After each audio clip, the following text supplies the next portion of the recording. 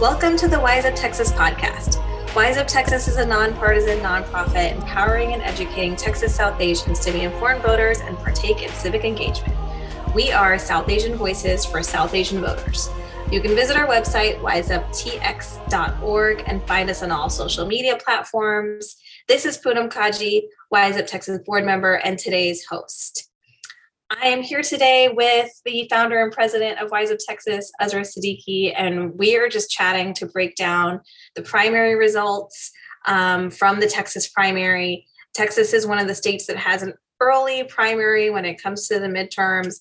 We've been calling this the Masala midterm because so much is up for re-election. This is such a big election this year. We're going to cover some of the interesting outcomes and some of the turnout numbers, and definitely talk a little bit about runoffs because there are lots of runoff elections. I'm going to run through those dates really quickly so you can mark your calendar right at the top of the episode. April 25th is the last day to register to vote for the runoffs. So if you somehow missed the primary, this is your chance to still get in on some of these decisions for who will be on the ballot in November. Early voting will be May 16 to May 20, and May 24th is the runoff election day. And as we talk about some of the outcomes, you'll get to hear who's going to a runoff, but definitely check your ballot leading up to the election on vote411.org. Okay, let's talk first about the biggest race, the biggest thing on the ticket, which is the Texas governor. Expected outcome, which was Beto versus Abbott. Ezra, any thoughts on our outcome on this one? I did want to mention a few things. I think this was the first time Abbott was really challenged compared to the past 2-3 election cycles for his governor's race to be primaried. He had two primary opponents who were further right than him, and it seemed like Governor Abbott because of these primary opponents, really pushed a more further right agenda during the past legislative session and even leading right up to the election as well. I'm curious if there will be some data or information coming out later about how that may have helped him in the primary, if it did help him win or not. I would be fascinated to see that. I think the second thing I'm fascinated to see is so when Beto ran for Senate against Ted Cruz, his numbers in the Rio Grande Valley, the RGV, weren't very high in his primary election. In fact, his opponent really seemed to win a lot of those counties. I know he invested a lot of time and manpower in those RGV areas, and I'm curious to see how that's going to play out also in November. I haven't looked at the data yet, but I want to see if those numbers were better than his, Senate primary race, and if he is, really going to be making inroads in that area for the November election. Yeah, that's really interesting. And I think looking at Greg Abbott's numbers, he got 66% of the Republican primary vote. So some people did go out there and vote for two of the other candidates that really rallied against Greg Abbott. Beto O'Rourke got 91% of the Democratic vote. If you just look at the sheer number of voters, Republican voters turned out more for Greg Abbott than Democratic voters turned out for Beto O'Rourke. Moving on to Attorney General, this was a really interesting election this year. This is the top lawyer that represents the state of Texas. That's generally what the Attorney General does. And there's going to be a runoff on both sides. So on the Democratic side, Rochelle Garza will be up against somebody. We're not quite sure who yet because they're figuring out the data. Just as a reminder, you have to get 50% of the vote to win outright. Otherwise, you go to a runoff. So while she got a lot of the votes, she didn't get up to 50, and they're trying to figure out who is closest in second place, and they're still counting the votes to figure that out with mail-in votes. And then on the Republican side, Ken Paxton will be against George P. Bush, and that's also going to a runoff. So this will be the kind of top of the ticket for the runoff. Azra, what are your thoughts on that one? and as we go through a lot of these results, I think it's pretty fascinating that at the top for a lot of these big statewide races that for Democrats are having a lot of runoffs. But I will say it's even more fascinating that Republicans are having a runoff, especially with an incumbent, as we see for a lot of the, like the lieutenant governor, ag commissioner, comptroller. We are not really seeing that many Republican incumbents face a runoff like we are with the attorney general. And I'm sure a lot of it has to do with Ken Paxton's current criminal proceedings that are happening against him. I know he's been indicted, but they haven't fully, gone to court and had, any sort of like final outcome from what he has been, accused of. But it is fascinating the number of people that did end up voting. The number of people that ended up running against Ken Paxton, it seemed that there were many within the Republican Party who were very troubled by these allegations against him. And so they decided to run in that position. Yeah, that'll be a really interesting runoff. I think it's probably the one to watch and the one to go out and vote for. So jumping into Lieutenant Governor, this person basically presides over the state Senate. And on the Democrat side, we have a runoff again. It's Mike Collier and Michelle Beckley. So we'll go vote in May and decide on which of those two people will be on the ballot in November.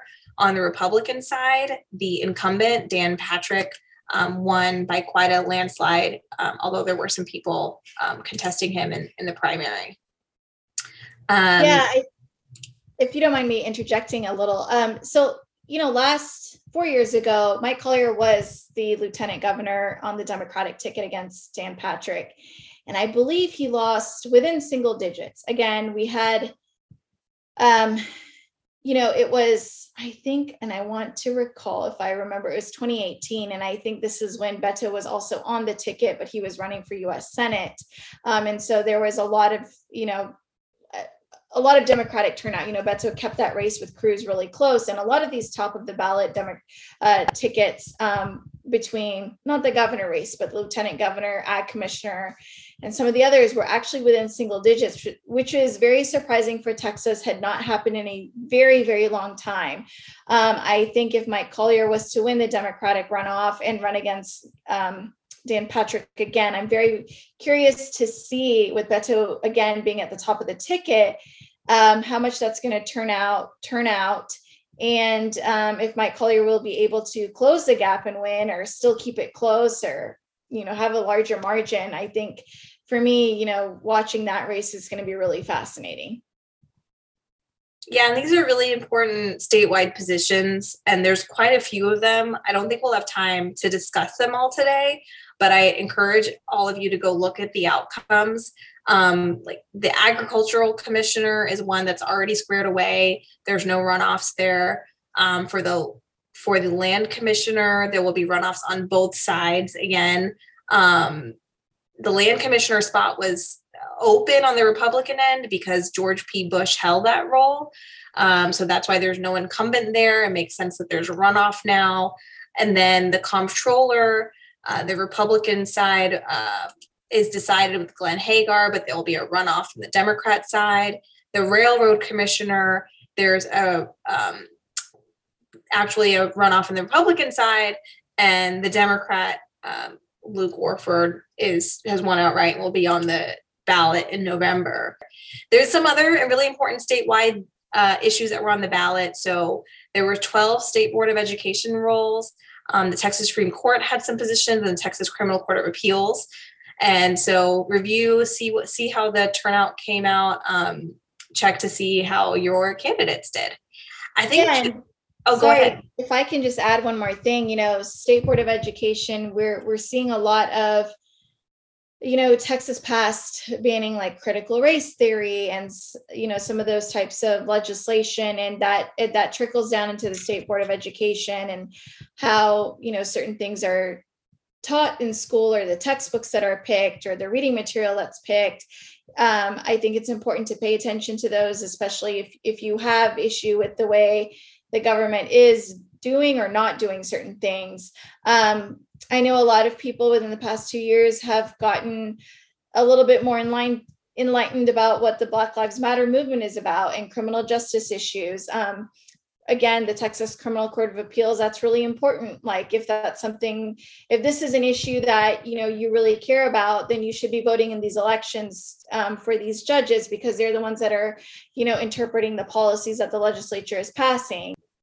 Yes, 100%. And just so people remember, the Texas Criminal Court of Appeals is basically the highest court when it comes to criminal matters in Texas. So if you rank criminal justice reform as something important to you, then you should be educating yourself on who's going to be on the bench for that. Let's jump into U.S. House races. So I can't emphasize enough that every single seat in Congress is up for re-election in 2022. This is because of the census taking place and all the districts being redrawn. We're just going to touch on a couple of these districts. One is not necessarily a heavy South Asian district. It's U.S. House District 28, where Henry Cuellar versus Jessica Cisneros on the Democratic side has been in the news. And this is just one of those examples where Henry Cuellar is a longtime Democratic congressman. He's had a little bit of issues lately with an FBI investigation, but for the most part has been a longstanding incumbent. And Jessica Cisneros is more on the progressive side of the Democratic Party and has been competing against him to, and this time pushed him into a runoff. So that will be a really interesting runoff to follow. It can kind of compare it to the way AOC got her seat up in New York by taking out a longtime Democratic incumbent. Another really interesting race is U.S. District 3, which is here in North Texas, DFW area, covering Plano. Definitely a lot of South Asians in this area. I can't even begin to get into everything about this one because it's quite salacious. I recommend you Google it and see what's going on with U.S. Congressman Van Taylor. He actually ended up having to come out of the race because he had a personal scandal, an affair. And so by him coming out of the race, the person who is now going to be in that position is a far right candidate who will be on the ticket in November. And then against the Republican is actually a South Asian candidate running in that district. So a lot of reasons to pay attention to this race if you're South Asian, whether you live in Plano or want to see what's going on with the South Asian candidate, or just want to read a very, very intense story about a political drama. Yes. I grew up in that district. And so I think for me, even though while I currently reside in Austin, I find it just to be so bewildering as to, what happened. The story is insanely crazy. Again, like as Poonam said, you should definitely Google it about the affair. I think what's also interesting is that Van Taylor was one of the few that was willing to look into what happened at the Capitol on January 6th, into those riots.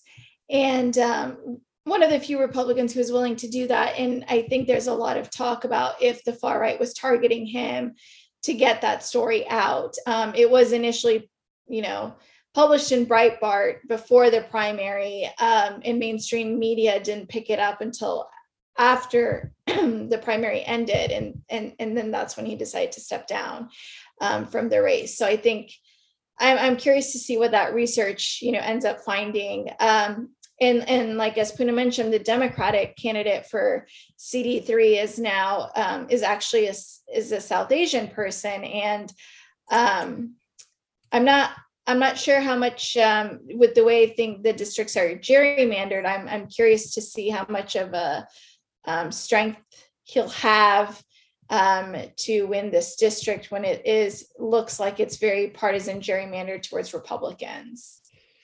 And I do want to just piggyback on what Ezra said about redistricting. What we know about the new maps is that districts that were once competitive, like CD3, that we're talking about is no longer competitive if you look at the data. So based on the voting history, that district is expected to go Republican. And it used to be more of a purple district and a little bit of a toss-up. As a result of the new maps, there are very few districts that are expected to be more of a toss-up. There are less districts that are expected to be Democratic and more districts that are expected to be Republican. While we talk about gerrymandering as something that is really frustrating and undermines the vote, remember that partisan gerrymandering is legal, racial gerrymandering is illegal, and there have been a number of lawsuits filed about whether the maps include racial gerrymandering, and we are still waiting for the outcome. So right now, the maps stand as is. I think that brings us to the Texas Senate and the Texas House. I don't have a lot to report on the Texas Senate. I think this is just another one where you should go look at the outcome, see who's going to be on your ballot in November.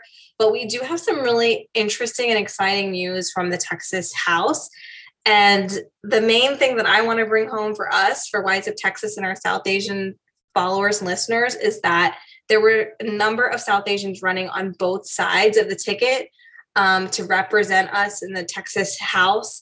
And a number of them won and are going to either run off or are going to be on the ballot in November. So I'll just start off with Salman Bhojani, who won his Democratic primary in Arlington, Mid-Cities area of DFW. He actually had 3 people in his primary, and one of them was another South Asian candidate, a Nepali American who ran for office named Dinesh Sharma. This district is expected to be Democratic based on the data. And so it's expected that Salman will win in November after winning the primary. And he will be the first South Asian and first Muslim in the Texas legislature. He will also be the first person of color to ever represent this district. So the primary itself was a pretty historic win considering what's expected for this district.